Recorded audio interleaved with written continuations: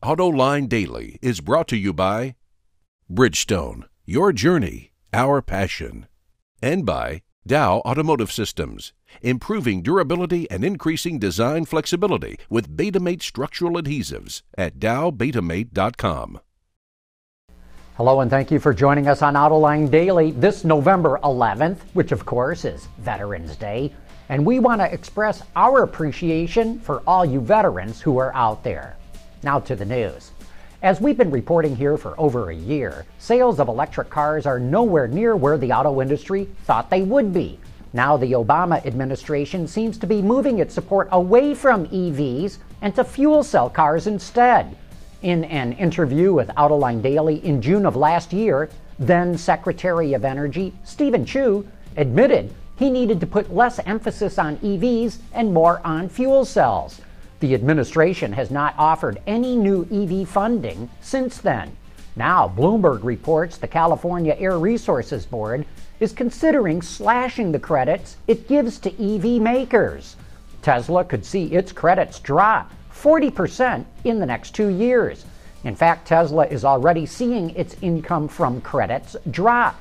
In the first quarter of this year, Tesla earned $68 million in California credits. That fell to $58 million in the second quarter and to only $10 million in the third. Car makers in North America are confident that sales are going to keep climbing. Wards reports that they're increasing their production plans for the fourth quarter by 2.2%. That puts them on pace to build 4.1 million vehicles between October and December.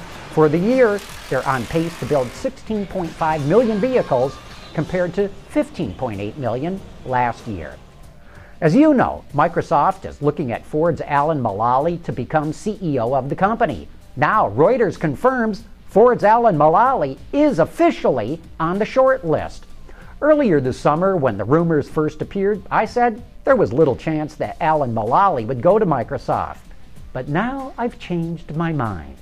At several recent press conferences, Alan Mulally has ducked the question when asked if he would go to Microsoft.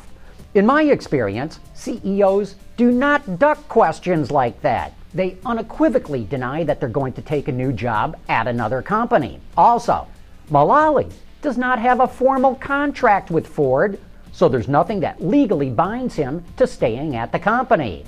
If I'm reading the tea leaves right, look for an announcement early next year. You know, it can take forever to change people's perception of a brand.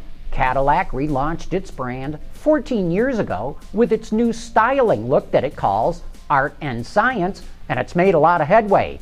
But Cadillac's new head of global marketing, Uwe Ellinghaus, says it's going to take yet another decade before Cadillac can truly compete with the likes of Mercedes and BMW. He says that the brand has name recognition thanks to its history, but most people do not see Cadillac as relevant.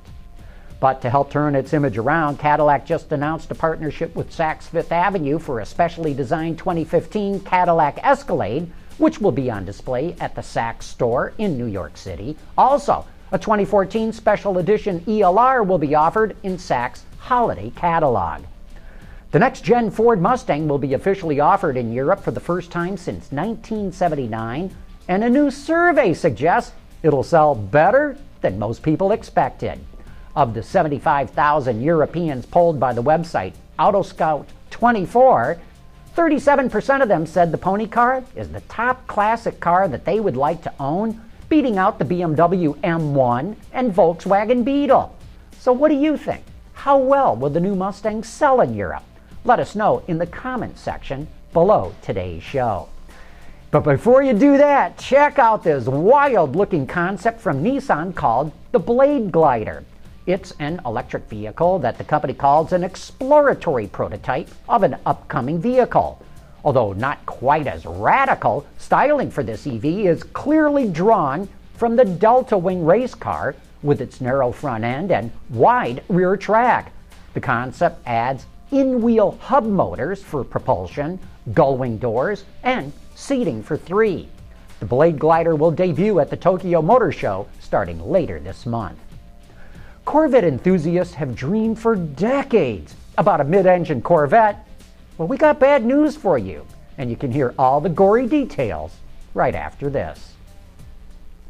Dow Automotive Systems, driving solutions in automotive, commercial transportation, and aftermarket with innovative products like Betamate structural adhesives. Lighter, stronger, safer. DowBetamate.com.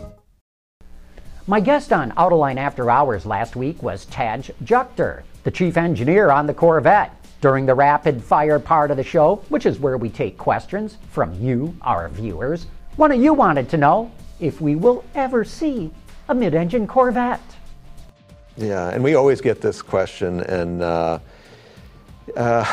there's a lot of mid-engine fans out there.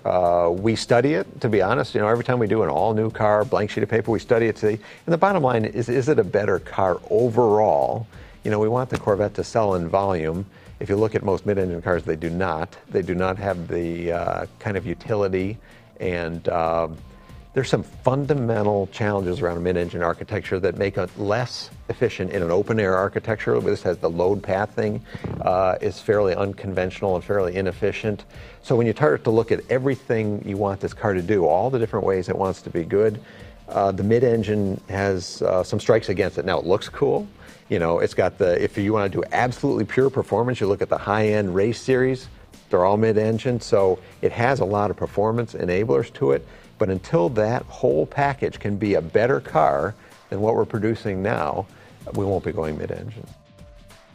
By the way, there is a ton of information on the technology and development of the new Vette in that show with Taj Juchter. Check it out on our website at Autoline.tv or watch it on our YouTube channel. Just look for the Autoline Network. Also, be sure to check out our live coverage of the LA Auto Show on Wednesday, November 20th at 4 p.m. Eastern or 1 p.m. Pacific Time with our signature sponsor, Hyundai.